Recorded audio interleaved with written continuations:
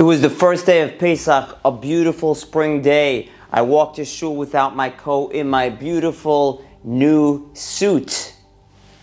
Davened in shul, very nice davening. And when I walked out of shul, it began pouring. And I'm like, oh no, I don't want to ruin my new suit. So I was thinking, what can I do to protect myself? I was looking around and I noticed in the coffee room, there were plastic disposable tablecloths. I figured, perfect, I'll just wrap myself with a tablecloth and this way I won't get soaking wet. So the owner of the shul was right there. I figured I'd ask him. How much does it cost already? 10 cents for a tablecloth. So just a little background about the owner of the shul. This guy is a head of a law firm. He was a lawyer and he owned a building, 7 floors, including a restaurant that he owned. And the law firm was on the top floor. He was the head of that firm. He owned a kollel as well. He brought in 20 families, bought them houses and bought them cars.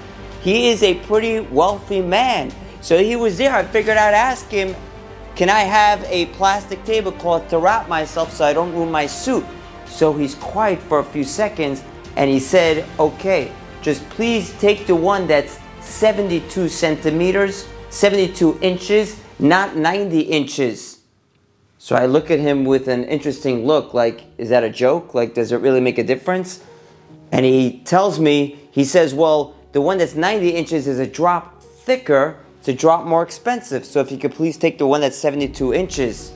I said, okay.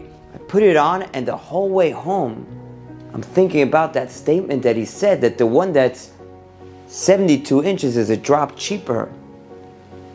And I was thinking, does it really make a difference to him? This guy is such a wealthy man. He's a millionaire. How much difference is it already? A few cents? Does it really make such a difference to him? I was thinking, and I realized that wealthy people don't become wealthy overnight. You see, they save a few dollars over here. They make a few dollars over here. They invest a little bit over here. They invest some over here. It builds up over time. And it takes time for them to become wealthy. And I realized that our whole life is like that. You see somebody tall, they don't become tall overnight. That would be scary if you see somebody growing. We don't see our hands growing. It happens very gradually. It happens very slowly. It builds up over time. You grow a little bit more, a little bit more, until you become a very tall person. Becoming smart doesn't happen overnight. You learn a little bit every day. Every day you learn a little bit more. Being healthy happens a little bit over time. If you see a very heavy person, it doesn't happen overnight.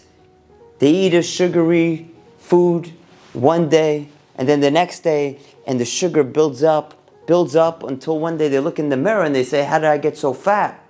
Everything in life happens over time. So right now is the perfect time to start. Whatever you want to become in 5 years from now starts today. And slowly but surely, every day, do a little bit more. It's got to be consistent. But every day you learn and you grow. And then in 5 years from now, you'll reach greatness. Have a great day. Thanks for listening.